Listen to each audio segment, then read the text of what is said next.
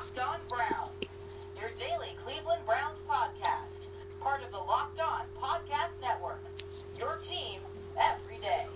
Good evening, everybody. Locked On Browns, episode 161. Guys, you've been asking. We love them to do them. I love bringing Steven in.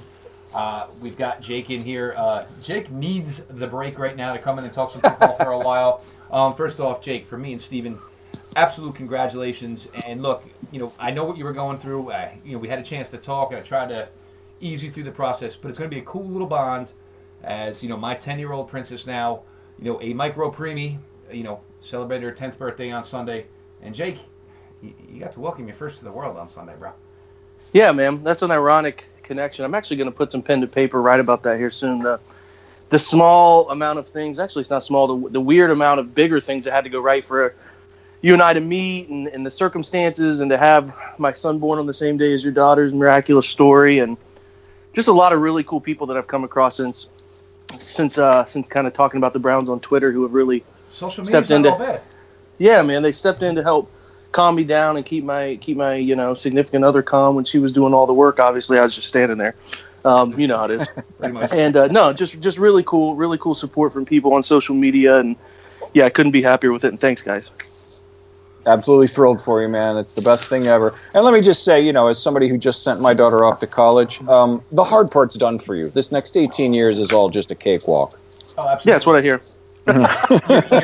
You're on a roller coaster. The safety belt's broken, so get luck with it. But the good thing is, you do have us. So there are a lot of things we can still continue to share.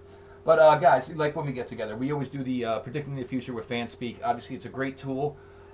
Steven, we've taken this even a step further with obviously dailymockdraft.com. It seems to be doing pretty damn well. People are interested. I had 5 requests today just for the link to the Jets page, wanting every single draft that I've done to this point. So, it's a fun way, and it's a simple way. Look, whether or not big writers, some of them, people don't like mock drafts. I got news for you. A lot of people really like mock drafts. If it's the casual fan who has no idea outside of the top 32 players, or if it's a guy who, went to Ohio State, or is an Alabama follower, they want to see where their guys are being slated. It's a fun little way to write it up. I do a little write-up with each guy every day. I try to make sure I do everyone a little bit different. We're having some fun with it. Something fun to do. It's simple, and, it appeals to the more casual draft fan. The bigger the draft fan you are, I can maybe understand. I can. But look, we're having a little fun with it, and let's not piss on anybody's parade here. Yeah, absolutely. It's been a blast. We launched a week ago. We still have a few teams that I'm talking to some people that we're still trying to fill in the writers, but just based on anybody listening knows what my timeline is. I do a Browns mock draft every day, and it's become this thing, that people they want to know and they want to see this guy and that guy, and I added the videos and everything, and so I thought, that's probably not something that's unique to Browns fandom, and apparently it's not, because we're less than a week, we're over 30,000 visitors already, and we're trying to get to every team every day. We're almost there. We have about 4 or 5 teams left, and like Jeff said, it's we try to do a little different one every day. What if this happens? What if they trade this guy? What if this guy retires? What if they trade up, they trade down? And it's more about, to your point, where some of the bigger draft guys say, people don't want to see everything, every day, these mock drafts. I disagree, because, the three of us and a lot of the people who are listening, we're kind of freaks in that we look at these guys all year round. We've been looking at video of these guys since August. Most football fans start now. I mean, the guys that you're picking in your mock drafts in the 5th, 6th, 7th round, a lot of people haven't even heard of them. So they want to see the videos. They want to see the Ito Smiths and the Jaleel Scotts and those kind of guys that we are familiar with, but a lot of people aren't. So it's been fun. The people that are, you're crushing it with the Jets draft. Everybody that's doing it has been great. And if you guys want to visit, if I can do a quick little plug here on Locked On Browns, if you want to visit dailymockdraft.com, we'd love to have you. Come on and tell us we're wrong about everything. Everybody else does. Okay, and guys, as we've discussed, we've done every one of these scenarios a different way. We've done the number 1 overall pick. We want to do one quarterback one time. We want to do it another quarterback the second time. we played the scenario of, oh my God, Kirk Cousins chose Cleveland. Guys, look, still to this day, none of us think we're getting that rose. Okay, guys, we know Kirk Cousins is doing a lot of homework, and of all the teams looking for quarterbacks, we're probably the ugly girl with the big tail still wears the night braces, standing in the corner. All right, this is what we're going to do tonight. I can't believe you went there in 2018, man. But metaphorically speaking, obviously. But the other scenario, and this one looms large, and it's funny because some people don't think about it whatsoever. There are some guys who are pretty much, do believe the fact that he is gone. We still don't know. Part of me thinks that, Joe could be gone. Part of me thinks that Joe wants to play this podcast world out so he can play one more year and walk into whatever radio job he chooses, whether it's a Mike Golick type of thing where he goes big network of an ESPN type of thing. Look, he's damn good at this. And I was actually poking Steven today. I said, I want to crush everybody in the numbers, but I'll never beat Joe. So if Joe wants to go off to that world, hey, that's fantastic. It truly is. But so we're going to play this with scenario that, maybe Joe Thomas got the after football offer that he just couldn't turn down, and you know what? He's going to bid adieu, and he's going to move on, and he's no longer playing in the NFL, which obviously, as we've said on many, many shows, changes the Browns' off-season plans. It's a pretty big slot to fill. Yeah, it's personally, I fall on the side. I think he's going to come back. It just the kind of competitor he is. I mean, 10,000 snaps in a row. I don't think he wants his last snap to be when he got injured. But if he does, then it absolutely changed. Personally, I would, and I'm going to here when we start in a minute, I'm going to lobby hard for trying to not fill his spot, but bring somebody in free agency over going one of the top picks in the draft, because here's my reason. The tackle class is not by all accounts, we're still early, but by all accounts, it's not particularly good. There's I think the only guy I've heard spoken about with any regularity with the term franchise is Connor Williams, and that's if he's back from his injury. And if we want him, we're going to have to burn 4 on him. He's not lasting to 33. And I think 4 is a chip that needs to bring back, it needs to be spent elsewhere. Therefore, I would lobby that we need to go hard after somebody in free agency. I don't know where Jake falls on this. Yeah, no, I think that this would be a worst case scenario, right? Just because I don't fully trust Sean Coleman at right tackle right now, let alone losing what Joe Thomas is. So if that does come to fruition, I think they'll have to attack somehow, some way in free agency. I wouldn't be opposed to going after the biggest name at left tackle out of New England. Right. Mr. Solder would be a good idea. I just think that they have to look at it in multiple ways. You're right. The problem with the draft and thinking we can get one in the first round is that it doesn't align not positional value, but player value, like you guys said, at 4. So if the trade back scenario happens, then it might make some sense. But right.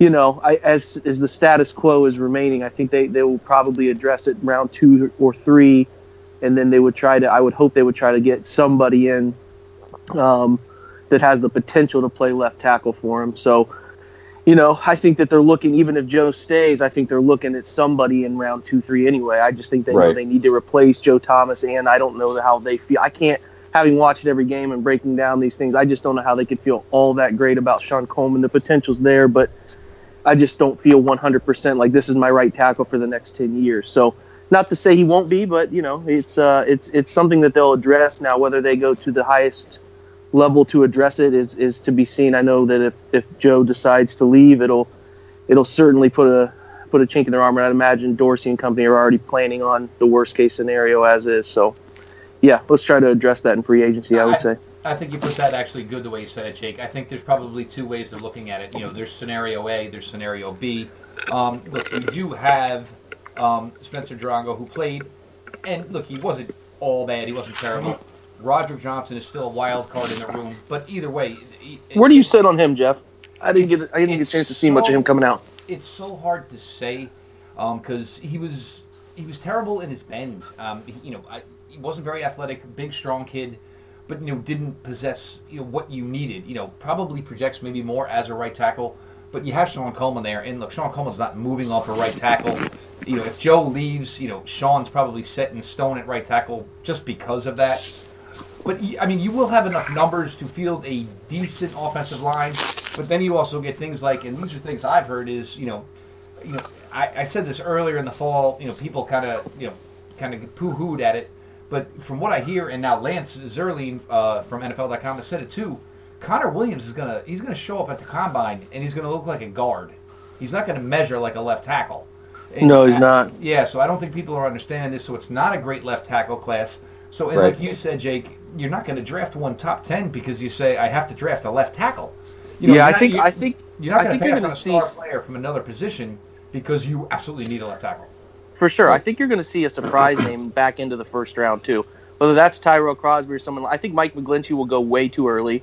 I think just by sheer, like you said, you're going to look at Connor Williams and be like, that's a guard.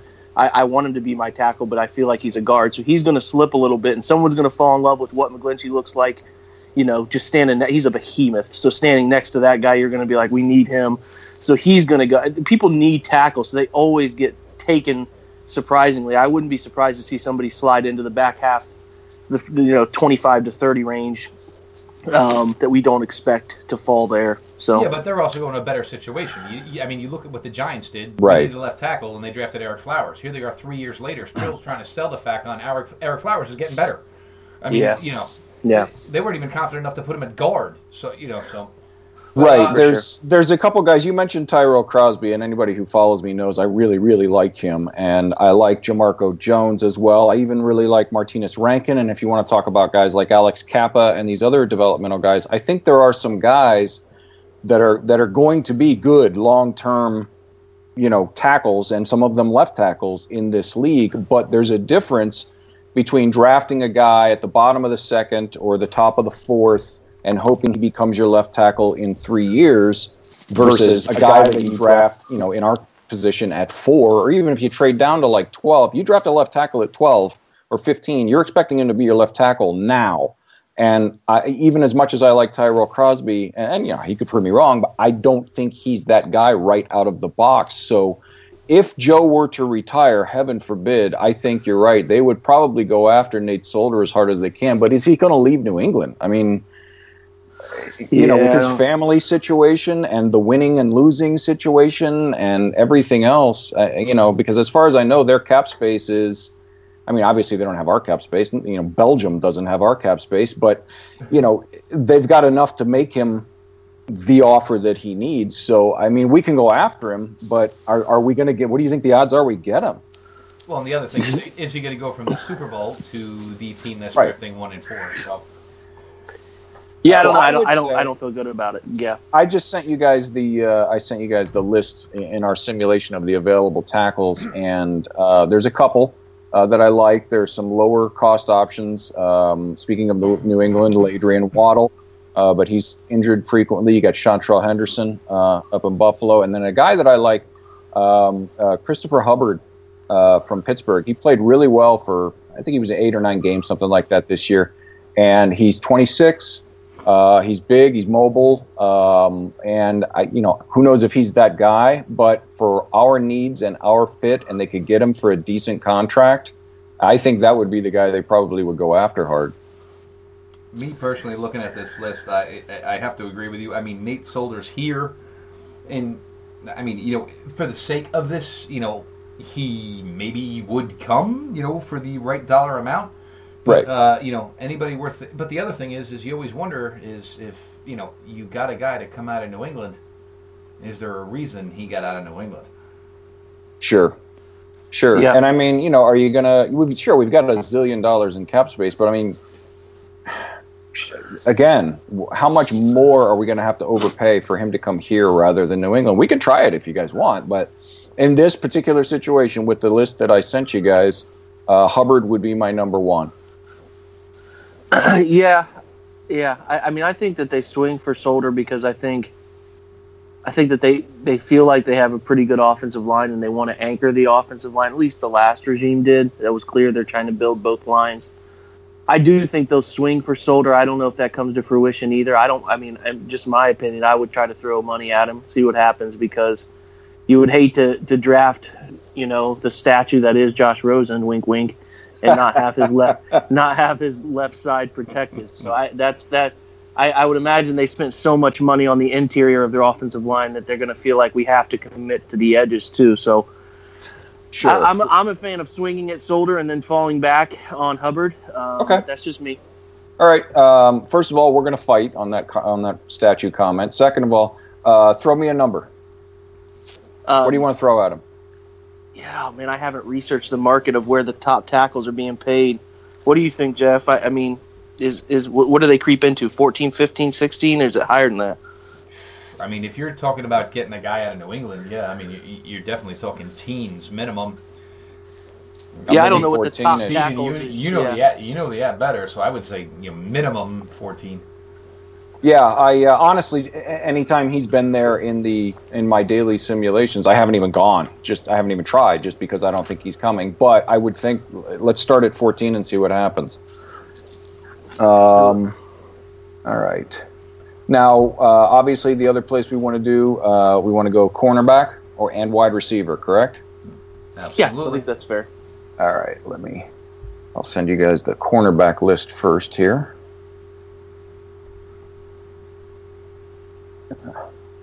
Yeah, so we offered 14 for Nate Solder. There we go. It's coming through now. And we're doing this one live again this time. For everybody listening, we did the free agency before we recorded last time, and for some reason everybody didn't like that. So we're going ahead and doing it this way again. Yep. So there you go. There's the top half. I'm going to send you another one with the rest because there's a bunch. Well, with this class, I'm only looking at the top list. Well, there's a few guys that are interesting down in the bottom here. So. Yeah, but I'd rather go youth almost, I would think, because it's a deep class, and some right. of the 12. It's the loveliest mix of money and picks. While we're waiting for all this to load, guys, there we go. Here's a great time, guys. Go to iTunes, go to Spotify, subscribe, leave the 5-star review for Locked On Browns, guys. Please, appreciate it. The following you guys, the support, everything has been outstanding. All right, for those listening, Trumaine Johnson, who seems to be everybody in Cleveland's number one target for free agency, is not available in this particular scenario. So the top of the corner list is Malcolm Butler, Breeland, Vontae Davis, Johnson Batamosi, Brent Grimes, Kyle Fuller is there, and then a little bit down the list, still listed as a corner, is LaMarcus Joyner. That's a good move by his agent. And then Rashaan Melvin, down at the bottom of the list, Rashaan Melvin in Indianapolis is a guy that if they strike out on the top line guys, I would be interested in him at a reasonable contract. He's only got the 1 year, but he played really, really well this year. And if his injuries are behind him, could be a find. Yeah, I've been back and forth on Malcolm Butler. The Super Bowl, it's an extremely weird situation. I don't see any way he goes back to New England. It'll be interesting to see what he tries to get on the open market. It's a way.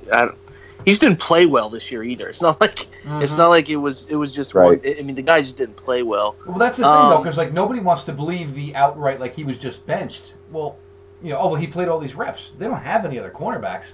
It could have got to the point where they're like, you want to know what? I'm sick of this dude costing us, and it's not going to happen today. Although I do think there's more to the story than we know. Oh, sure. Yeah. I wouldn't mind if it came to it and we missed on some guys.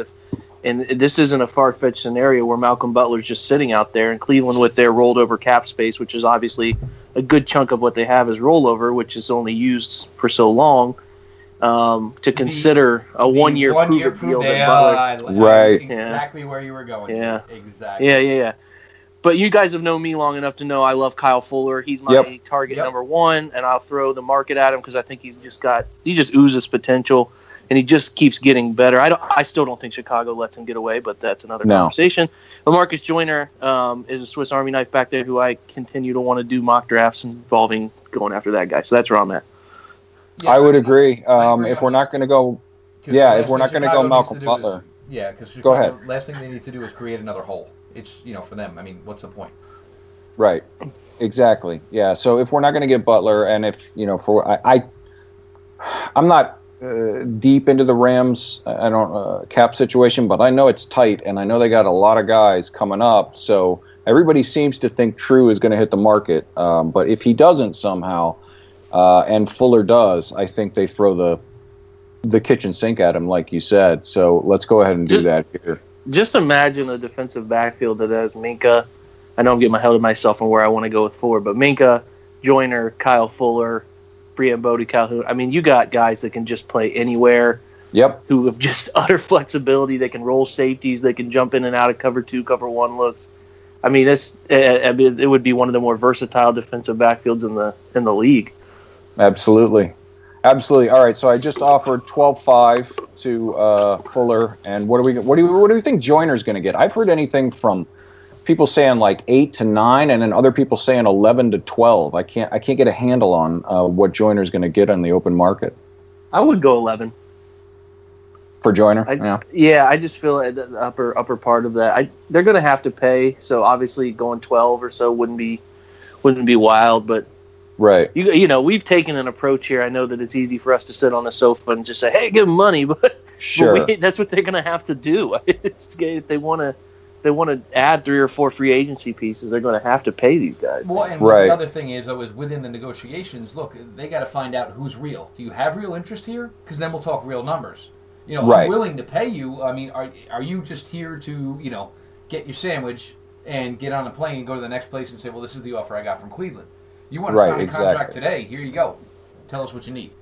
And don't kid yourselves out there. That's going to happen, as it does every year with Cleveland. There are going to be more than one guys at different positions that come in and basically use us as leverage, you know. And so everybody's going to get all excited because, you know, so-and-so was in town, and when they had absolutely no intention of signing with the Browns. So, but yeah, they're going to have to overpay. I don't think they're going to have to overpay as much as they would have last year or the year before. But luckily, like we've been saying, they have the money to overpay, and with the rollover cap space, how that works, they can overpay this front year, load them, and still have for when our guys come up next year and the year after, still have 60, 70 million. You know, so if you look at what San Francisco did with Garoppolo. Exactly. That's a prime example. Dude, take a boatload of money right now, and you want to know what? Well, you know, we can worry about what we need to do when we're competing for a championship when we're ready to compete for a championship. Right. Yeah, they're going to have to be savvy about front loading and making those things work for the year now, because, like we talked about, there's a little misconception with how much they actually have for the long term. But yeah, right. I mean, I think you're going to have to sell them on a vision. You got to bring them in. You got to put something in front of them that shows them the vision and the things you have to offer as far as what they can acquire. And guys are going to want to know what they want to do with that first pick. Are they taking a rookie quarterback? All that good stuff. So right. Yeah. Well, I sent you guys the list for those listening. For the third time in 4 attempts, Allen Robinson is not available. I don't know what it is. You guys are jinxes. I get him every day. But he's not available. So the top of the board is Sammy Watkins, Jarvis Landry, Marquise Lee, Paul Richardson, Mike Wallace, Jordan Matthews, John Brown, and then on down the line. So, Jeff, lead us in. As the more and more, look, I mean, with each passing day, you think, look, Josh Gordon is staying the course. Obviously, it's the biggest wild card going. But right. What you look at here with these guys here, nobody's replacing that, you know, with the guys that are available to us here. Sammy Watkins is interesting. A lot of You're talking about today in this simulation, not in... Well, exactly, but each passing day. March. But here we are. Okay. Yeah, but here we are to February, and look, it's still, Josh Gordon has been the good soldier now for 3 months. Right. So you hope he's continuing to stray that course. This is a name we've talked about earlier, you know, and Paul Richardson's a guy who seems to stand out here. I think he's a guy, you know, he can open things up for Gordon underneath. He can open things up for Corey Coleman underneath. Obviously the tight ends. Paul Richardson is a guy who kind of stands out in this group. You know, Jordan Matthews, I like in his role, but I have Duke Johnson. I have the tight ends. I don't see where he fits. For me, of this list, I'm never paying Jarvis Landry's price tag. He's a good slot wide receiver who has no athletic ability. I mean, the guy's got a 28-inch vertical. If you give me a week, I can give you a 28-inch vertical. So, for me, Paul Richardson is the guy here because I think he's relatively unknown, but he's good in his role, which can open up an offense. Yeah, I'm with you. I don't think You like Jordan Matthews. I'm not against that. I do think if Jacksonville decides to bring back A-Rob, Marquise Lee is an interesting name. That could certainly pique some interest. Just as somebody to bring in for depth, because we keep saying they're a beer and a finger away from being back to nobody. So right. And I think it's important to make that distinction here. You're talking about people go, oh, why don't you? What about this guy? What about that guy? Why did you take this guy? You go, well, there's a group of guys. A-Rob would be among them. For some people, Jarvis Landry. For other people, Sammy Watkins. Those are your guys that you call at 4:01 p.m. on March 12th. But then there's a bunch of guys in here. Your Jordan Matthews, your Marquise Lee, like you guys said. There's a few others on this list that maybe it's not the guy you're going to throw the kitchen sink at, but if you end up with them, it's not a bad thing. I mean, they're good, but they're your second tier guys. And I would throw a guy in, and some Browns fans are familiar with this name. I would throw in Albert Wilson out of he's down at the bottom of the list there, out of Kansas City. Dorsey drafted him. He's sneaky. He's very athletic. He has obviously everything that Dorsey looks for, and they would be able to get him. I don't know if on the cheap is the right phrase, but at a very reasonable price. So I'm with you guys. I'd go Paul Richardson. My second choices would be Marquise Lee or Albert Wilson. Yeah, they just have to end up with somebody in this group. I mean, they have to sign some kind of wide receiver who's been around. Whether you get them on a cheap veteran deal like an Eric Decker, I don't care. You just have to add some depth to the rookies you're going to bring in too. Right. Yeah, well, okay. Did you send? Go ahead. Did you send 2 on the wide receiver list or 3? Yes, 2. Because I'm not seeing Albert Wilson on here. Oh, did he not make the cut? Yeah, There's only so much I can. No, I'm just saying. Bottom list here. All right. I mean, if he's on there, that's fine. Yeah, we'll put a couple bucks on him. And the saddest part is, guys, here at the bottom part of the second list is Ricardo Lewis, Sammy Coase. This right. is, it lets you know that, obviously, we need some more Chiefs here and less Indians. So the numbers I've been seeing for Paul Richardson are 8 or 9 million. As we are trying to get people to come to Cleveland, I'm going to go to the high end of that and offer him 9 million. Does that sound reasonable? Mm-hmm. All right. Yeah, that's been when I see a range out there for anybody, I always just assume the top number if we're going to get him to come to Cleveland. And then some. And, and a free salon for life for his wife and, daycare for the kids. And I would like to, we're not going to offer him here today apparently, but I'd like to get your guys' opinions on Sammy Watkins. Because from what I saw, obviously his numbers, he wasn't the number one guy out there. But they had a lot of weapons. But if you look at inside his numbers, he was healthy all year. He caught, I think, every single one. I don't think he had a drop, maybe 1 or 2 all year. All of his targets, he got open, he did his job. Now, maybe he's never going to be that guy that Buffalo traded up for, but I think if Josh Gordon stays healthy, he could be very, very interesting in that wide receiver room. What do you guys think? I wouldn't turn it down, but I think the thing with Sammy Watkins is he didn't like Buffalo because of the injuries. I think he felt because of the weather. And he went to L.A., rebounded, and, I think Sammy Watkins, I forget who it was, but he did a great article, because he was kind of rough on him early and caught up with him in L.A. It was kind of like, look, I'm going to write about you, and we're going to forget everything about the past. And it seemed like Sammy felt, for him, being in the proper place was a lot more than the money. Being in the proper place allowed him to be great and allowed him to put a couple numbers. Yeah, I'm with you. I don't know why. I don't think Sammy's this type of guy. I think he's different, but it just reeks of another Kenny Britt situation or who was before. I'm drawing a blank, guys. Too many Dwayne hospital Bowe. hours. Yeah, Dwayne Bowe. And it's not that. No, I'm just but saying I think it just more feels like it. Yeah, I think it's I wouldn't say the attitude and he's going to cause problems. It's just that he feels he's not in a situation that's best for him. Right. Yeah, I'm with you. And it just has that sort of vibe. But, another guy I don't mind taking a look at, too, if we miss out on Richardson, is Randall Cobb for the right kind of short-term contract, too, if he hits the mark. Sure. That's where I'm at with it. Okay. Where else are we going in free agency? Are we going to do try to find an edge, or are we done?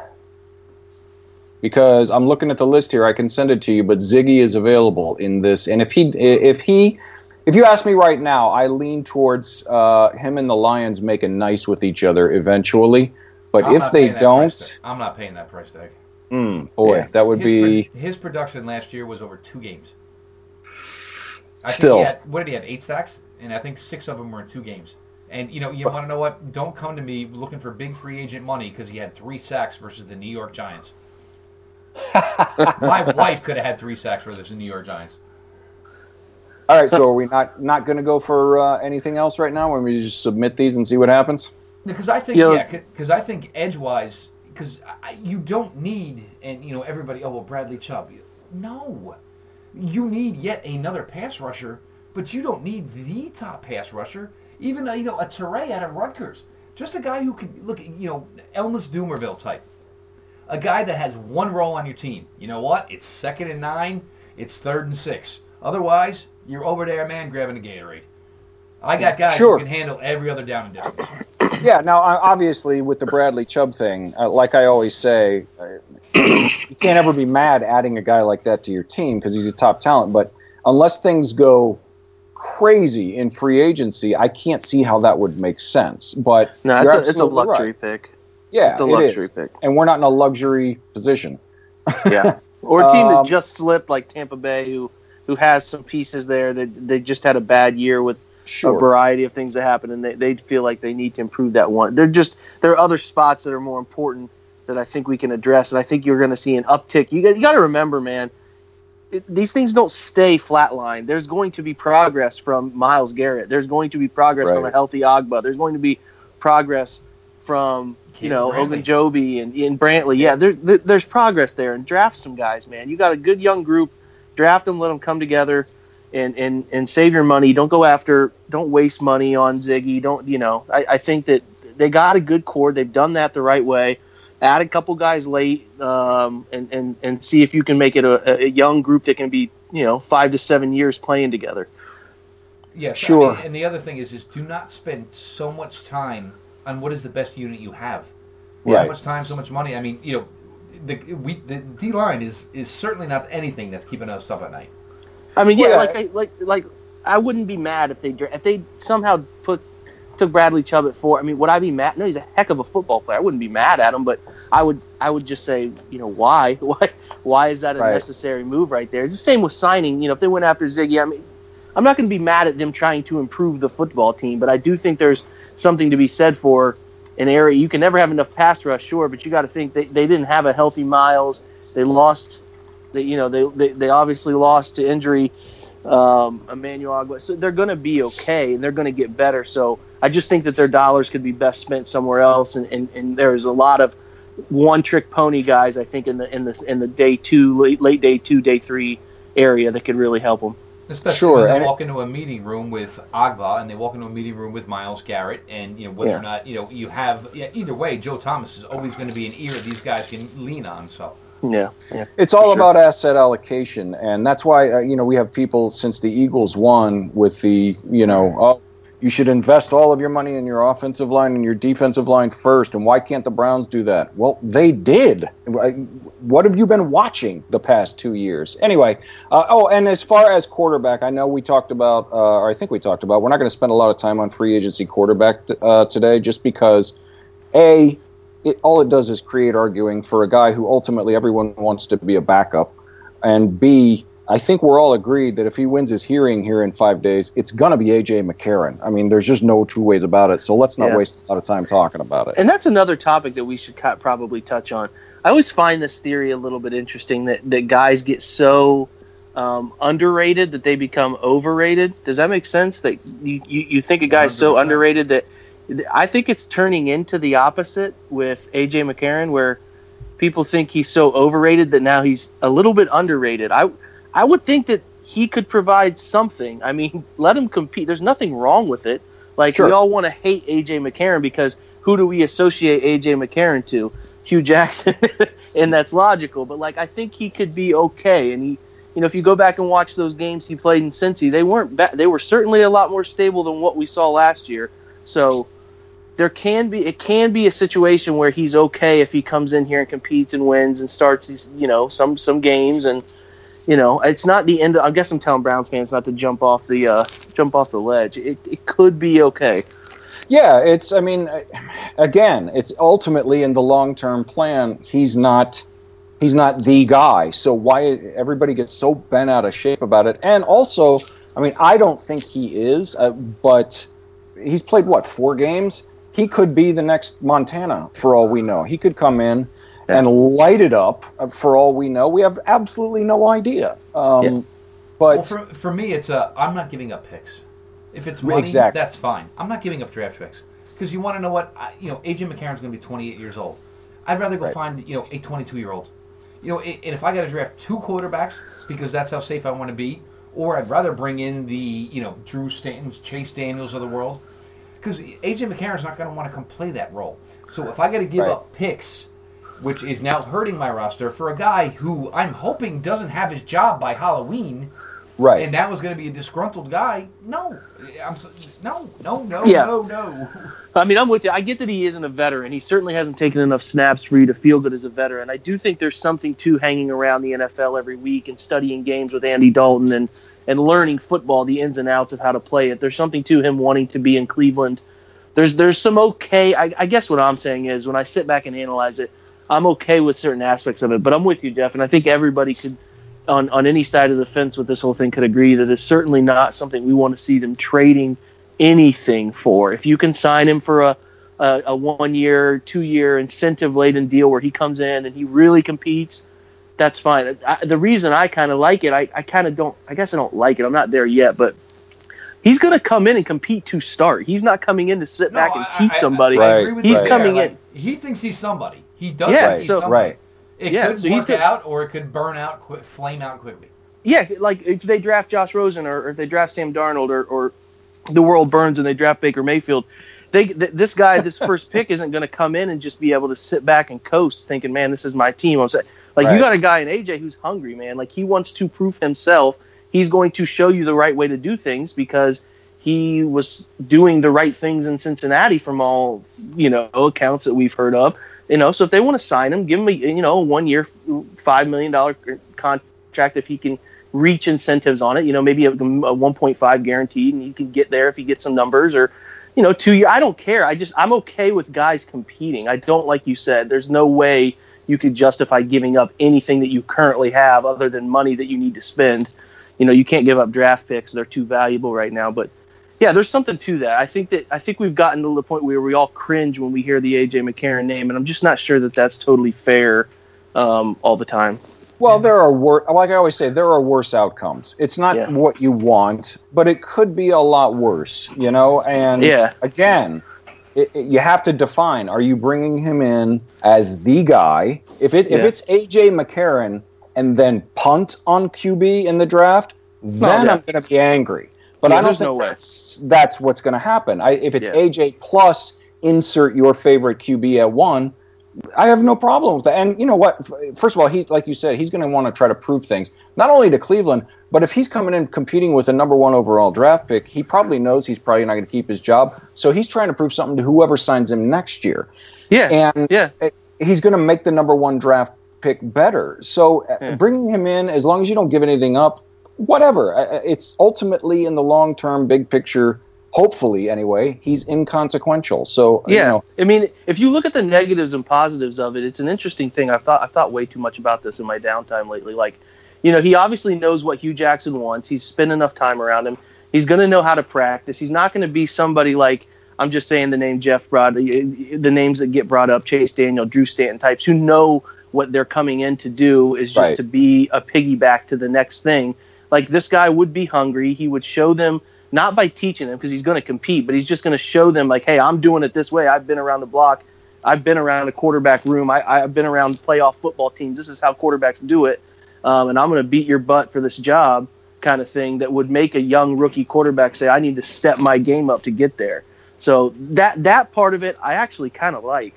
Is Hugh Jackson going to be here more than a year? Who knows at this point? But there's certainly merit to positivity with him and without him. So. I also would like to note before we move on here that we just spent 10 minutes talking about something that I said we're not going to talk about. So I just wanted that noted out there. I need to talk football, guys. Come on. All right, we've got Nate Solder accepted our deal. Kyle Fuller and LaMarcus Joyner. Paul Richardson turned us down. However, he's we got all three. Paul Richardson turned us.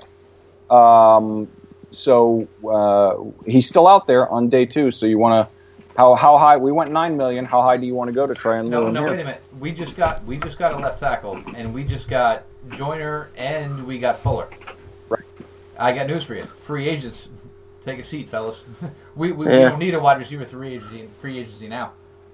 See, I would because for all the reasons we talked about before, especially if the same guy is still there and it's just a matter of another $1 million or so. I think they have to bring in one guy. I think they have to somebody.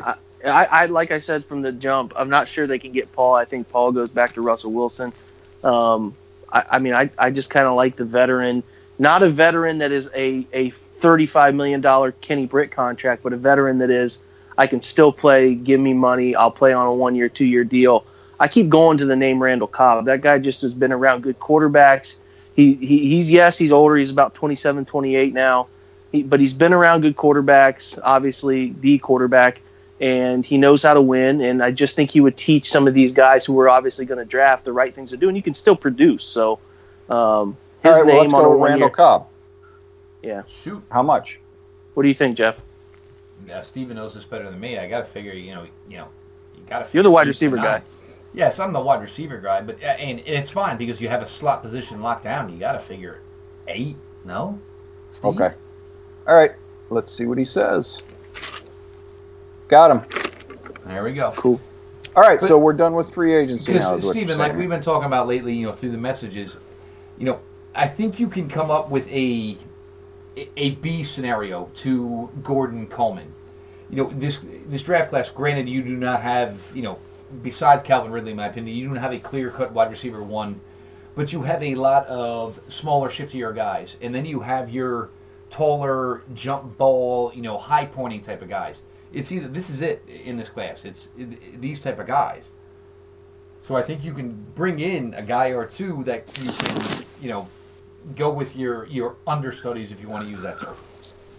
Sure, absolutely. And it's like you've said before. I think we've said it every single time we do this. It's a guy that if the worst happens and Corey gets hurt and Josh does his thing, now you're not asking this kid to come in and be a wide receiver 1. I think you have to have another veteran in there so that at worst you're asking your rookie to come in and be a 2 or a 3. And he's also a guy that can look to these kids and say, guys, look, come to the crib, hang out, right. Let's watch some film. I'm going to get you through this, and then, but Duke is good in his role. You're going to expect more from David Njoku.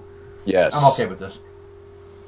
Okay, on to the draft. Obviously, we're up first, and I don't think there's any disagreement that all three of us, we should discuss this part before we decide. I know all three of us are firmly at quarterback at 1, but the Saquon Barkley at 1 folks are adamant. If I can, I'll go first. My main reason there's 2 reasons. One, we haven't had a quarterback in 25 years, and we have it's a deep class. Whichever one of these guys you like, there are 4, even 5 guys being talked about as quote unquote worthy of the number 1 overall pick. Just because there's no consensus guy, that doesn't mean you go, oh, well, we're not going to take any of them then. No, that means you pick whichever one you think is best. There's 5 guys that are worthy. You have to trust your eval at that point. And 2, if you look at the way the draft is falling down, I know there's all kinds of wild rumors out there, but if it doesn't go quarterback at 1, quarterback at 2, and then the Colts either trading out for somebody else taking a quarterback or the Colts taking Bradley Chubb, I'll be stunned. So if you really want Barkley, he'll still be there at 4. I mean, we're pre-free agency, so a lot can change, but as it stands right now, I will be shocked if he's not there at 4 if you want him. So why would you not take your guy at 1 and then take him at 4 if that's the way you want to go? Yeah, I don't know, man. I think Saquon's a really good football player. He's great. He's really good, but you got to justify it, and you got to to really guarantee he's going to be a game changer up there where he's taken. I obviously want him, you guys know we've had this talk now. I want them to take a quarterback at 1. If Saquon is there at 4 and Minka's there at 4, they have a tough choice to make. Free agency will play a factor in it. If they get Kyle Fuller and they get LaMarcus Joyner, maybe they don't feel compelled to take Minka because there are some slight concerns about what he is as an NFL player. Sure. And if they draft Saquon Barkley or Minka, I'll be tickled. I mean, I think that either of those guys can be immediate culture-changing football players. Neither of them should go number 1 overall, but at number 4, their options are there for them to take one of the two. If we've done this draft enough, I'm guaranteeing he won't be there based on what the teams behind us take. But no, I think that either one of those two I'm fine with. I've kind of started to settle into the groove of it's probably one of those two and nobody else. See, for me here's the thing. Now keep in mind, we're playing this scenario that Joe Thomas has retired, and we just signed Nate Solder. So you're taking your quarterback, and look, Greg Gabriel was, brought this up this week, and a lot of guys give him flack. But the guy was in front offices forever, so he's entitled to his opinion. Nobody needs to dog him on Twitter. Yes, maybe they do not like their best. Maybe quarterback is not the number 1 player in this draft for them. That's fine, but do not put yourself in a position at 1 and 4 where you are choosing a quarterback who is not your number 1 quarterback. Exactly. And look, it's just that simple. And look, whether or not, if you get to 4 and it comes down to Saquon and Minka, look, we've brought in Fuller through this scenario. We've brought in Joyner through this scenario. We know what we brought in, regardless of the cornerback listing, we know why we brought in LaMarcus Joyner. So we know maybe Barkley would be the guy in this scenario. Right. It's your damn quarterback. Don't overthink it. And the other thing is, look at your franchise. What is the joke? You look at the list, which is, can go from my roof to 3/4 of the way down my driveway. Rank your quarterbacks. Who is your favorite? Who is your top? Take the damn guy. It's just that simple. It sure is. I mean, the simplest I can put it is if you pick your guy at 1, you're picking who you think is the best of the best. If you wait and take him at 4, you're picking the best of what's left. And now, you want to know what, though? You could be left with 3 quarterbacks, but in 1, 2, 3. Now what do you do? Now exactly. You're going to trade away assets when you had every opportunity to take the guy who you wanted. Exactly.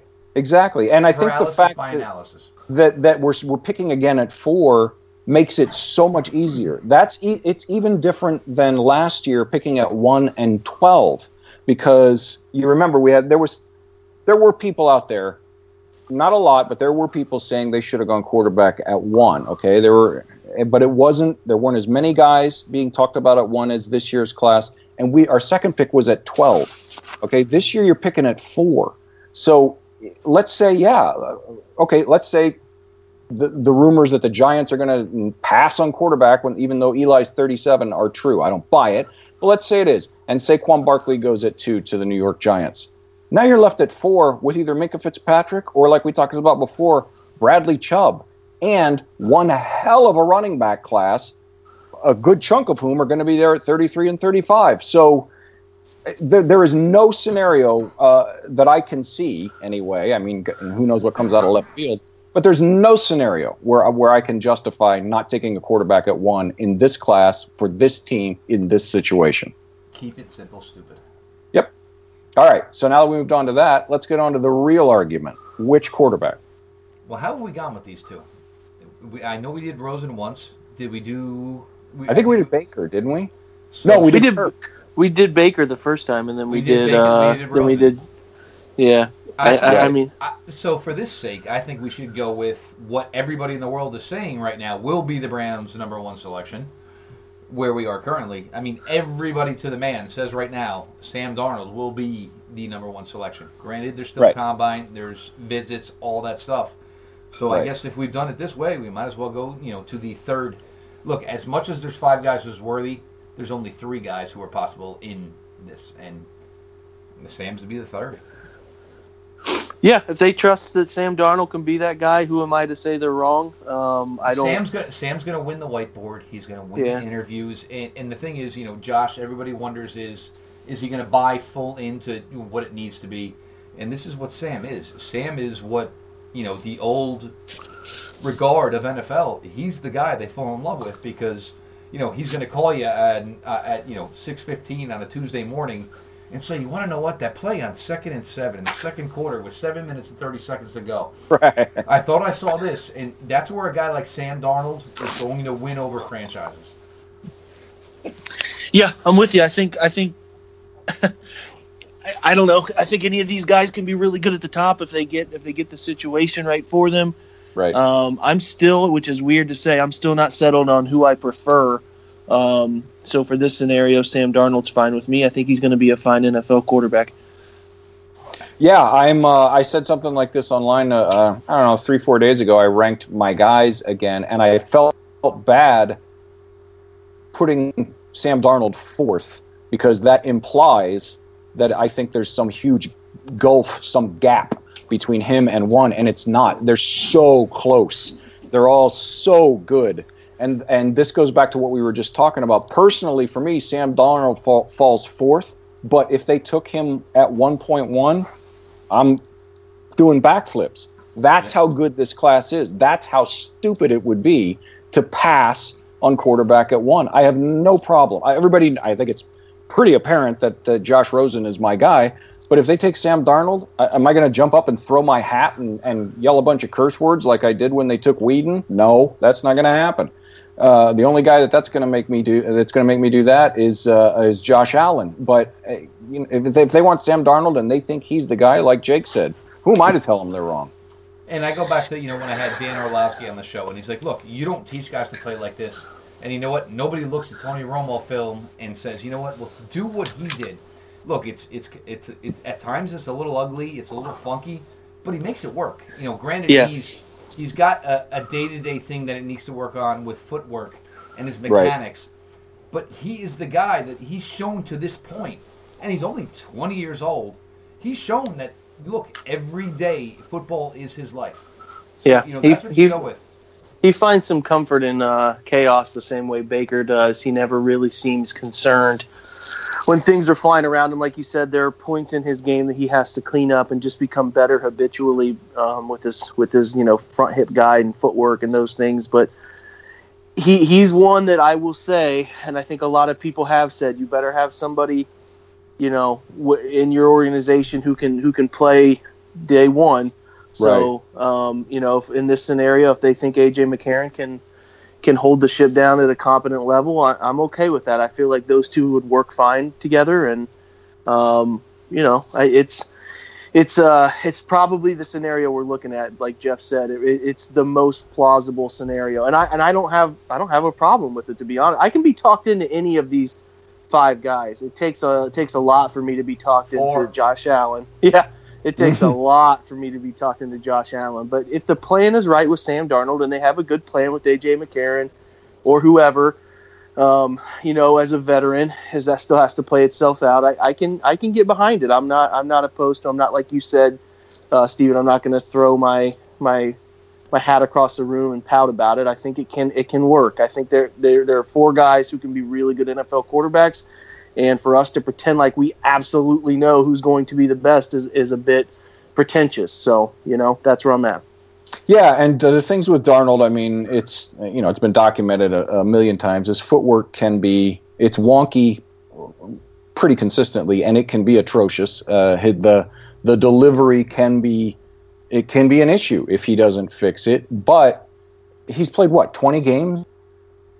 22 games, something like that. I mean, he's a redshirt sophomore. Of course, he's going to have things that he needs to fix. So, and like you said, it's all about the situation. If you're looking for a guy to come in and start day one, I think we're down to 2 guys, really, and he's not one of them. But if you got a plan that he's going to sit for at least a good portion of the year, and you have a guy that can come in and give you adequate quarterback play, then yeah, I mean, who would be unhappy with a guy like Sam Darnold? I will say it's interesting. We talked about this briefly off air, and I wanted to bring it up and get your guys' thoughts on it.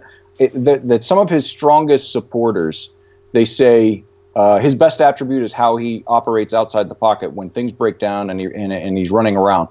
And a lot of those same people will then turn around and their biggest knock on Lamar Jackson, which is untrue, is that all he does is run around and he can't operate from the pocket. I don't see how you can justify both of those opinions. First of all, that's not true. Lamar Jackson does really good things on a regular basis from the pocket.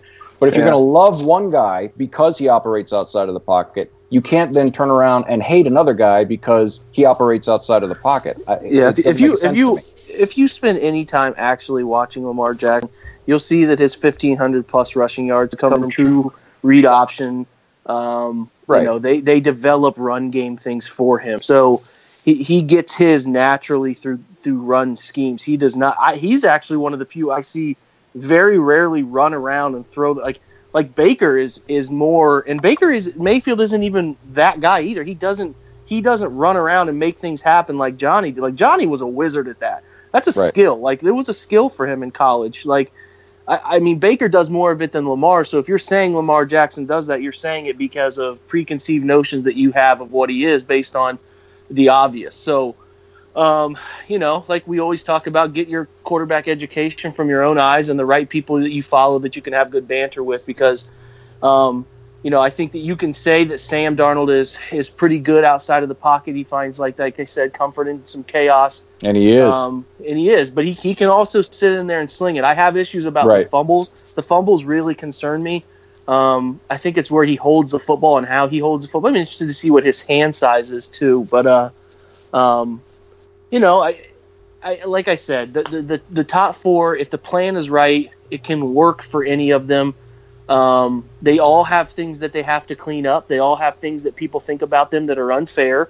And it's not going to change up until draft day. You just have to trust that your guys. You just have to trust that your guys in the front office, and it's a pretty good front office on paper, they're going to make the right choice. So that's kind of where I'm at with it. I'm sick of arguing with people about it. I think we can all sit here and pick things that we really like and don't like about all four of them. But if you're going to tell me that there's no clear-cut number one guy and you shouldn't draft one because there's no clear-cut, that is just, it's foolish. And insanity. And it is pure insanity. You just because there's not a clear-cut guy, like you said, Steven, doesn't mean you don't take one. That's like having 4 really good beers in the fridge and saying, I can't pick one because I can't tell which one I want the most. You pick one. You just pick a beer. Like you pick the one you want the most and you go with it. So, you know, that's what they're going to do. And we just have to trust that what they do works out in the long haul.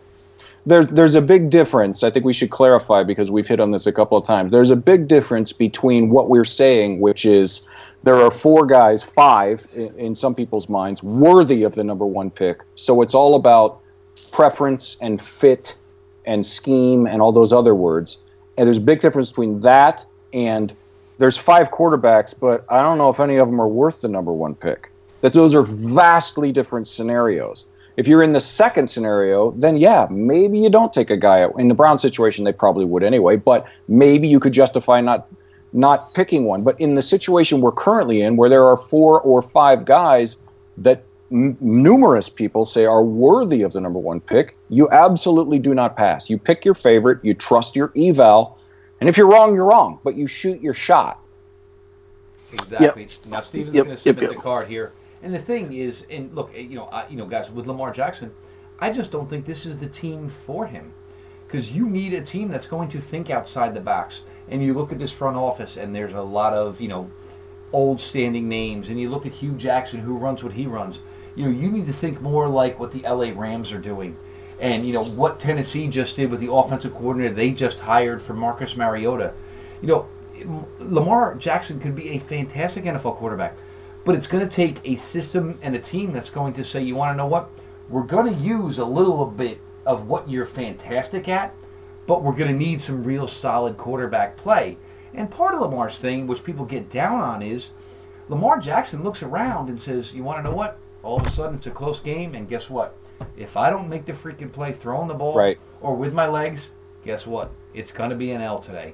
And the worst part for Lamar is he got better as the talent around him got worse over his career at Louisville. So it's tough for him. But I got news for you. He falls somewhere in late first round. Oh, baby, it's going to be perfect.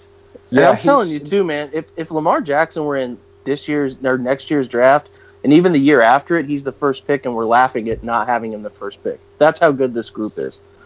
Yeah, exactly. He's the quarterback's job, basically, when you want to boil it down to it and strip everything away, is to make the best decision of who's going to win this play. And in Lamar's situation at Louisville, 9 times out of 10, he was the guy. I mean, it was, yeah, that guy, he might make the play, but I know I can make the play. So it definitely affected, it had to. Because, he's so electric, and his throwing got better. He has a lot to work on there still. But if you look at his freshman year tape and his sophomore year tape, he improved, and he improved the areas that people said he needed to improve, which shows me work ethic. It shows that he understands and knows what to do to correct things, which is huge for me.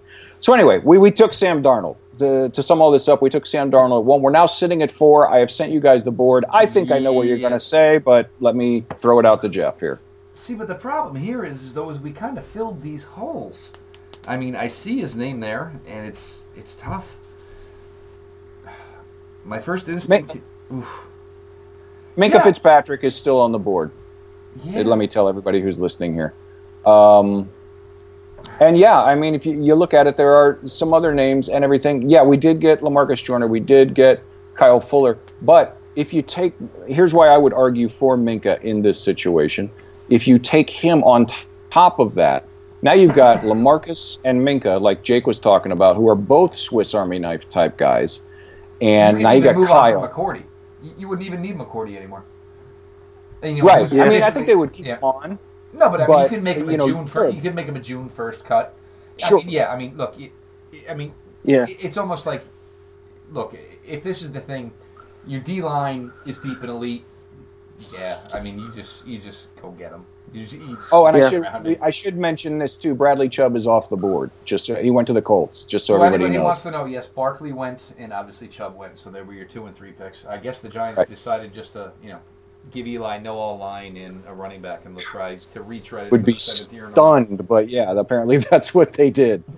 So I think it's certainly between Minkah and Saquon here. Now, if this situation became a reality, so this is I know. Yeah. In a realistic world, I guess is what I'm saying. Yeah. Quentin Nelson's going to be a Pro Bowler for many years to come. Whoever gets him is going to be really lucky. We're not that team. I do think if this situation somehow became a reality, they would entertain the idea of moving down from 4 to 8. Yep. And even with Minkah, but this is our situation where they've already signed Joyner. But if they had Minkah there, I don't think it would be crazy for them to trade to 4-8 and try to pick one of the two of Denzel Ward or Josh Jackson as a corner at that spot too. So it's interesting what they would do there. But yeah, in this situation where we're not going to trade, we're not moving or anything, it's Minkah, and I'm pretty happy to have him. Yeah, absolutely. If this exact situation came up, because the people listening should know Josh Rosen is still on the board, Baker Mayfield is still on the board, and as amazing as it is, Lamar Jackson, there's 3 of them. So the phone would be ringing, and to be perfectly honest, depending on where Kirk Cousins goes, I don't think they would have to go far. If the Broncos don't get Kirk Cousins, that would be my trade right there. I would go down 1 spot because then I know I'm still going to get Minkah. And then if that happens... But even if I don't get Minkah, then these linebackers are really appealing. The cornerbacks are really appealing. Sure. You're in a... but all you Browns fans, stop trading down. We want to trade down. So you go ahead and you get the GOAT here. There's nothing wrong with that. So now you got your top quarterback, and who is, on your board, the top defensive player. Can't argue with it. No, absolutely not. So I just submitted the card, and we're simulating the rest of the while the rest of that comes up. Guys, first round. Obviously, guys, pitchers and catchers this week. Locked on MLB. By opening day, there will be every major league team covered, through the FanRag network, obviously through the Locked On network, Locked On Major League Baseball. Search your team. They're not out yet. They will be up and running soon. Guys, go ahead, check it out. Nothing better than the smell of a new baseball glove and all that type of good stuff. Locked On MLB. Yeah, I don't think if they do what they need to do in free agency, or at least some close approximation of it, if it goes the way I think it's going to go, I would be shocked. They could trade down, but I would be very surprised if they just didn't go ahead and pick at 1 and 4. in that scenario because you've taken care of what you need to in free agency. Why would you gamble at that point? Well, just take your guy, whoever that is. Even if now in this situation where there's 3 quarterbacks left on the board, that's different. But in a real world thing where at least 2, good chance of 3 of them being gone, and there's only 1 guy left, your offers are probably not, unless it's coming from Denver, your offers are probably not going to be, they're not going to blow your doors off. So why? Why? Just take your guy and move on. You got 12 picks, for crying out loud. Yeah, no, I'm with you guys, man. There's no doubt that you you just got to take your picks there. I'm with it. All right, we're at the top of the second. I just sent it to you. Yeah, nice. Some interesting stuff here. My guy, Ronald Jones, is gone. So I know everybody's looking at running back. Sony Michel is there. And he's obviously ranked right in this area. But a couple of guys that only occasionally fall to us here in the top of the second round are there. We should at least bring them up in Billy Price and Arden Key. Not a knock on Billy Price, but we have a left guard that we paid a lot of money to. We have a center that we paid a lot of money to. We have a right guard that we paid a lot of money to. It's, again, like when we talk about the defensive line, we've already spent the money on Solder. Exactly. How much can you, make a 10 look more like a 10? Blonde hair, blue eyes, she's got a savage tan. I mean, what are you upgrading the bikini at that point? Right. Exactly. Exactly. I think it's like we were talking about before. It's asset allocation at this point. And there's Billy Price is a great, whether you put him at guard or at center, he's going to be an excellent offensive lineman. But for us in this particular situation, I don't think it would be the right pick here. No, I think that you're looking at weighing what Arden Key is worth. This time last year, before he decided to go back to school, he was rumored to be a top 10 pick. Mm-hmm. He has a lot of talent. I'm not sure his bend and secondary move are any good at all.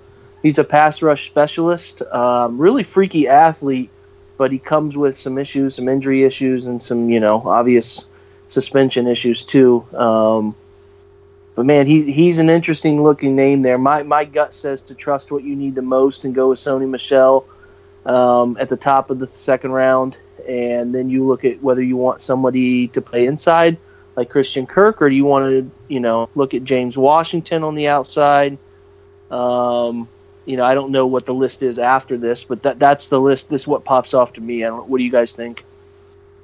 I would be totally fine with Sony Michel. I just thought because the only reason I brought it up is it's unusual that Arden Key is available at 33, and everybody's talking about pass rush with Bradley Chubb and everything. I just wanted to bring it up and throw it into the conversation. Yeah, I mean, Arden Key is really interesting. I think he has a lot of talent, but do they need that type of player? You know what I mean? Do they need that risk? Yeah, do they need to risk that defensive end that they don't need per se? Right. In a spot that they have players available that they really do need in a big way. So at least I know for certain, I feel like the top pick should be Sony here because I feel like that guy is a hand-in-glove fit side by side with Duke. Bring that dog to the pound. All right. Yeah. Sony Michel is the pick at 33. Now, obviously, not a lot is going to change, but I will send you guys the updated board here. Or you can just tell us who they pick in between, and we can just... it's that list minus Sony, and then the Giants took Orlando Brown. So... Okay. Which isn't so much anymore. For those listening, we're looking at... Carlton Davis would normally be my pick here, but we've already got... Two, and Minka. Drafted Minka, so... Now you're in a very interesting position here. You could certainly go with, like Jake said, your Christian Kirk or James Washington, or if you want to dig a little further, I know all of us are higher on DJ Moore than, or actually he's gone. Never mind, forget that. But because you've got so many picks and you could move up, and we signed, who'd we get in? Solder, Fuller, Joyner, and Cobb. I'll tell you right now. We got Cobb. Now you sold me. Now I'm looking at Arden Key. It could be. Yeah. I was just going to say, you could go Arden Key. You could go Harrison Phillips is sitting there. If you're not thrilled I'm more with your concerned. linebacker core, you could go Malik Jefferson or Leighton Vander Esch. There are options here. This would be a good trade down spot, I'm I more think. concerned about the pass rush than I am about the linebacking core, and I'm concerned about the interior defensive tackles. So here now that he's still here, you've sold me. This is Arden Key. Granted, obviously the interviews went well, and you trust the kid. Right. All of a sudden, here's a guy, some people value as top 10, top 15 potential. Now, it's a no-brainer now.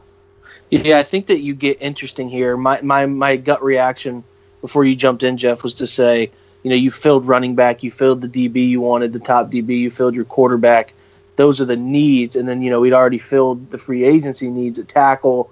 You filled the free agency need at safety, and what else do we got a wide receiver who I like the wide receiver who I like on the interior of your wide receiver group. So I look at Christian Kirk and I say, is that a need? Is James Washington a need? They aren't necessarily a need. They become not value, but picks that you can just make because of you're in a good spot. And I think that you start turning to best player available. And Jeff took exactly what I was going to say. At that point, Arden Key starts to make a little bit of sense because he's got the most talent on the board. And then I think, too, we all sleep on Anthony Miller a little bit, too. And he's a guy who you could get round 3, round 4, and still feel really good. You could feel really good about him behind Christian Kirk, you know what I mean, where you take him accordingly. And the same with Dante Pettis, getting Pettis in 3 or 4 instead of James Washington in round 2. You know what I mean? You still feel really good about that. So, that's what I was just going to bring up. The other thing that might swing you towards Key here is that, yes, Christian Kirk and James Washington, maybe luxury picks, but, man, if you could load up that wide receiver core, that would be great. But you look at 64 and 65 coming up at the bottom of this round, and on this particular board, the guys that are going to be there, and I know you guys can't see this, so I'll just read them off. You're looking at Simi Cobbs, DJ Chark, Corey Robertson, Michael Gallup, Anthony Miller, Dante Pettis, all these guys. So is the difference between those guys and Christian Kirk and James Washington enough to justify passing on Arden Key if he falls to this spot? I think that's the question. Well, for me, that answers. I think the wide receiver you're going to be looking for here in this scenario is, obviously Cobb, has a solid, track record as far as being healthy. You're not looking more now your, chain mover wide receivers. Maybe you're looking more your above the rim wide receivers, as far as, your, emergency insurance plan if, God forbid, something happened to Josh. And the other thing is as great as it is to have 4 wide, are we taking David Njoku off the field? I mean, we still got packages for DeValve. I mean, we're going to feature Duke. So, that Key's a slam dunk in this situation because you want to know what? The only thing you're asking him from day one is you got one job. You're rushing the passer on 2nd and long and 3rd and long. Yeah, bump Myles Garrett inside in pass situations and let those guys twist. Or you put Oddball inside. I mean, all of it. I mean, it's just it becomes. Myles was really good when they put him inside. I like any of them, man. Any mixture. Let them stand up. Let them let them all 4 stand up. Confuse that offensive line, man. Between the secondary and the D line, you just tell the two of them, hey, you know what? Throw something out there. See what you guys like. As long as the quarterback doesn't know what's going on each play, that's all you need. Absolutely. I just wanted to bring it up because that's the question for anybody else out there that you're looking at mock drafts and you're looking at things. These are the questions that you have to ask yourself. Is the difference between who I'm going to get at 64, 65 enough to justify passing on this other guy? And I think we all agree that if Key is somehow there at 35 in this particular scenario, it's not. I think we take Key and the money and run. So, all right, let me get you guys the existing board here. Yeah, we're hitting it hard again. And as everybody knows, these FanSpeak mocks are exactly realistic and a prediction of exactly how it's going to go. So everyone out there listening should yell at us. How it's going to work out. Yes. That's funny. So anyway, we're now at 64, and just so those listening while you guys are looking at it, the the top players on the board: James Daniels, Mike Gesicki, Kerryon Johnson, Hayden Hurst, Rasheem Green, Frank Ragnow, Mark Walton, Jerome Baker, Rashad Penny, Taven Bryan still on the board, Simi Cobbs, DJ Chark, Joseph Noteboom, who made a huge leap up on Matt's this week. He leads a trio of tackles. We're at 64. They're in the early 70s. Noteboom, Brian O'Neill, and Tyrell Crosby. And then the edge rushers, which we're probably not going to need since we just took Key. But that's who's on the board for those of you who are listening. Yeah, this spot gets really interesting. I think Ragnow has a ton of potential, and I don't totally trust J.C. Treader, and that's nothing against him. I don't think they pick a center in the first 4 rounds, but that's an interesting name. Mark Walton's an interesting running back who's gotten a lot of pub in the last 2 weeks. My gut here says Taven Bryan, but Taven Bryan doesn't produce like you want him to. But God, that guy gets off the football. But then again, you don't need. This is silly. I'm saying we don't need people. Exactly. We haven't taken a wide receiver. I loved what DJ Shark did down in Mobile. He's an outside guy, but I lean toward. I don't know where I lean. I don't even know where I lean here. Can you send the next group of guys too? I'm going to send you the wide receiver list here. I don't know, Jeff. What are you thinking, man? It's sad for me that I'm looking at it and say I want a Gator. That's the saddest part. Yeah, well, keep in mind, guys, I'll tell you right now, we got back-to-back picks. I would take Bryant. I would take Bryant and tell Danny Shelton, hey, guess what? You might want to consider putting your house on the market. Yeah. Because before I got to sign you, I might as well move on from you. Yeah, it'll be interesting to see because I think Bryant's a pass rush guy. God, he gets off the football really well. I got to talk to Matt Miller about Auden Tate. First things first is what's going to happen. Yeah. My gut says when I saw the wide receiver. Jordan Leslie above Auden Tate. Oh my God. Oh, that's terrible. Matt, you're going to get a phone call. Matt's coming and back Anthony on Browns. Matt's coming back on. Yeah. And Anthony Miller and Deshaun Hamilton. Yeah, that's a bad look. There's that's the thing. And like I said, we've got back-to-back picks here. So I think we're at the point where, at this point, if it came like this, I would probably say this is where we take our wide receiver. And you could talk me into 5 guys here. I know Jeff will punch me in the face if I don't say Auden Tate, but with Pettis, I still don't see Pettis currently being valued in the mid to late 4th round. I don't see that. I think this is a perfect spot for a Pettis. Yes, absolutely. No, the other thing is what people don't understand about is you are getting a ridiculous return man. Right. So he has a role walking in day 1, even if he is not in, if you call a play for him once every 3 weeks. Yeah. Exactly. Or, everybody knows I'm a huge Frank Ragnow hive. And like you said, Jake. Well, we're going back to back here, so it don't matter. I lobbied for Treader last year, and he's been good. But if a guy like Ragnow falls to this spot, we're at a point. It's amazing to say this about the Browns, but we're at a point in the haul we brought in with free agency and what we've picked up in the first couple of rounds here, where we're talking about, okay, the quote unquote desperate needs are filled. Where can we just get a little better?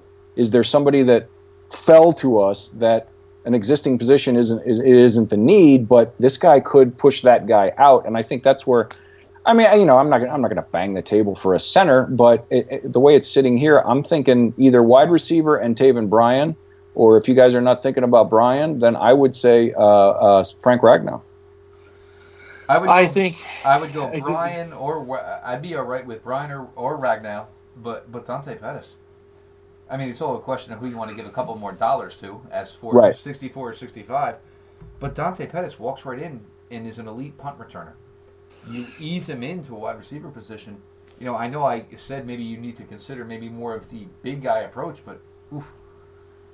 I don't know. I lean Taven.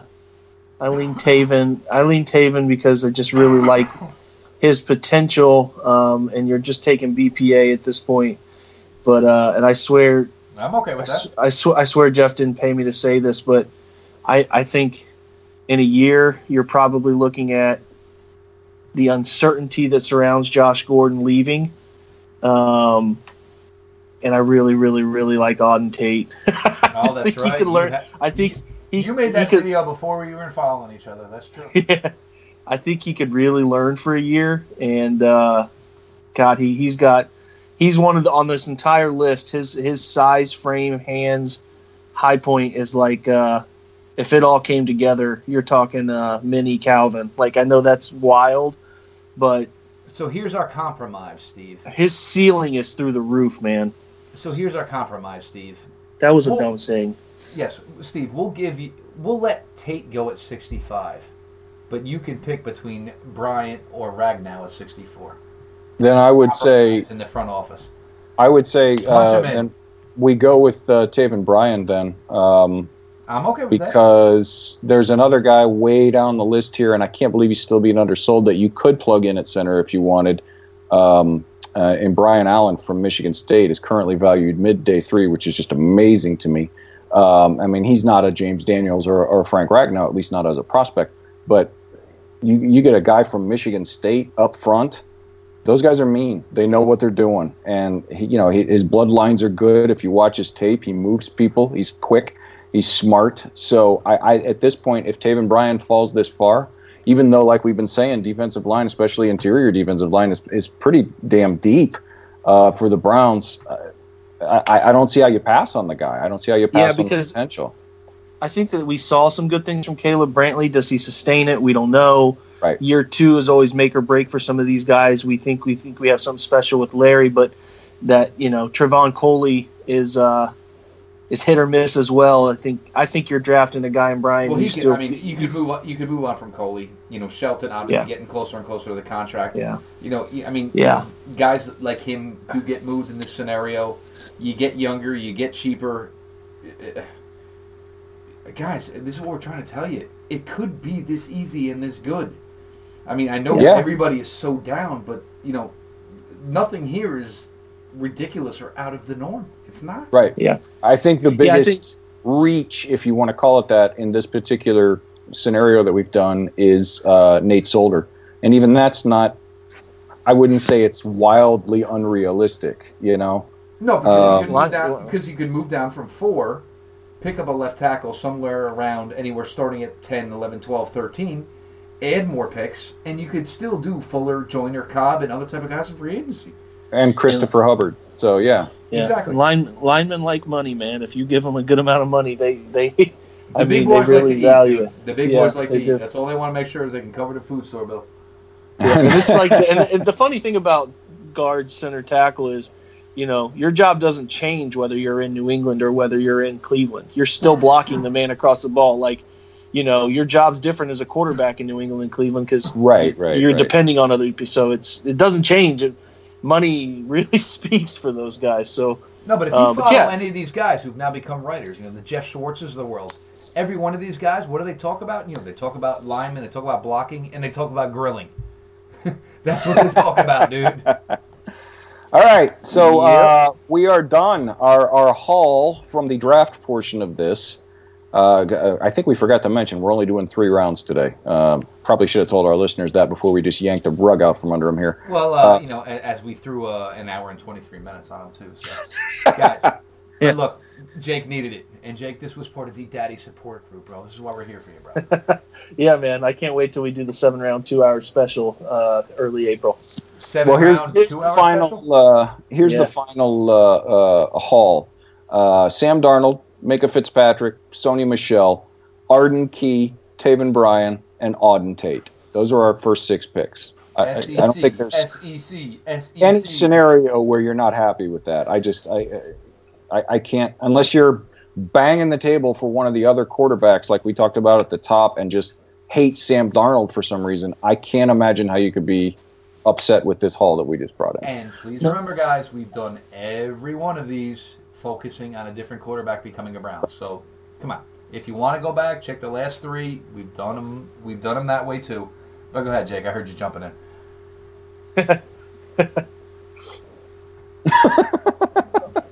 Well, yeah. And then to go down our free agency, we got Nate Solder, Kyle Fuller, LaMarcus Joyner, and Randall Cobb at wide receiver. So we didn't even really dent the pile of cash that they have. And they could if they wanted to. If the right guys hit, if Allen Robinson hits and Tremaine Johnson hits the market and all these other guys, and they want to, They could easily spend $50 million, and then they'd still have $60 million in cap space. So I'm really interested in the draft, but I might venture and say I'm even more interested in free agency, just because it'll be interesting to see where some of these guys value Cleveland. The picture this whole entire new front office is putting together for everybody. Right. That will be extremely interesting how they sell it to other people, and if we see some big names jump on board, it'll be tough to temper the excitement. I think the toughest part there is the sell of a head coach, because any agent is going to tell a player, we don't want to go to a team with a coach in limbo. And look, there's no more in limbo than Hugh Jackson. That's why everything was done to this front office. I mean, Hugh, it's like, well, look, if you go 8-8, maybe you got a shot. But here's the problem for Hugh Jackson: if they go 8-8 and 18. Guess what? Now you've got guys who are a lot more promising, have a lot more potential, who now all of a sudden would say, holy crap, yeah, I'll go coach the Cleveland Browns. So, that's the thing. I mean, he is such a, I can't even think of the term right now, but he is in such a tough spot because he pissed off some of these guys he's going to need to win for him. And all of a sudden, if it gets that more appealing, now all of a sudden guys are going to come out of the woodwork and really be interested in taking this job from him. Yeah, we all know that Minnesota's just holding Flip for 1 year for us, keeping the oven warm so we can hire him in. Well, because he wasn't needed here. I do believe was the quote unquote. He's not needed, so that worked out very well. And I hope I'm sure he would. Go ahead. I'm sure you would take a lot of pleasure in replacing Hugh Jackson too. I'm sure he'd love to sew him a Super Bowl ring. That's right, man. All right, guys. All right. We're going to put it to bed. Obviously, predicting the future with Fan Speak, Locked On Browns, episode 161. Again, it was great to get Jake back out here, guys. Again, talking ball. Jake, me, Steven, we wish you nothing but the best, bro. Look, absolutely. Anything you need, man, hit us up, bro. As far as the daddy aspect, we ain't got sons, but we know what we're doing. So, any of those questions come along. And, for the good part is I remember most of it. I know Steven remembers most of it. The tough moments, where some tears are shed, we share those through DMs. So, Jake, if you need to do that, jump in the DMs. That's a better part where the tears are shed. But we wish you the best. Guys, I cannot appreciate everybody for all the support you've been giving us to Locked On Browns. I'm going to load this sucker up. We're going to get this out tonight. Overseas following for Locked On Brown is fantastic. So, all my Italians and all you guys in Spain and every other country, I'll have you guys ready for the gym in the morning. But, guys, Locked On Browns, episode 161. Predicting the future with Fan Speak. Follow Jake Burns. Follow at Browns Mock Draft. Check out dailymockdraft.com. Guys, could not appreciate you more. Thank you so much. Everybody have a great night. Let's go Browns. Yeah, that was a blast, and holy shit, did that run long, huh? I didn't even feel like – I felt like we even cut some stuff short. Sorry I got weird there at the end. You were saying something to me, Jeff, and my cat kamikazed me off the top rope, and I didn't hear it. Yeah, just right on the lap. Well, don't worry about it. In about 2 or 3 weeks, you're going to have your fucking son Code Brown on you, shit through his outfit on you, and then that's really going to be an interesting one. Yeah, dude, I'm struggling with, so I'm changing him inside the little incubator thing, man, and he just keeps fucking. The little hand holes and shit. Uh-huh. Yeah, it's tough. He keeps fucking spraying me every time I take the diaper off. Oh, you gotta lay the fucking dude. I'm a rookie, man. I don't know what I'm doing. He's so delicate, man. He's got those little chicken legs. You gotta lay something on top of that sucker. We have girls, so I know that, but I know you gotta lay something on top of that sucker. Yeah, that stream is yeah, man. He is due north. So he's got himself a 4-beer piss. Nice. That's what yes, he sure does. All right, dudes. Good stuff tonight. Yeah, all right. Take care of the missus. Rub those feet, Jake. Get on it. That's right. All right. Good night, guys. I'll have it up in a little bit. See you guys. See ya.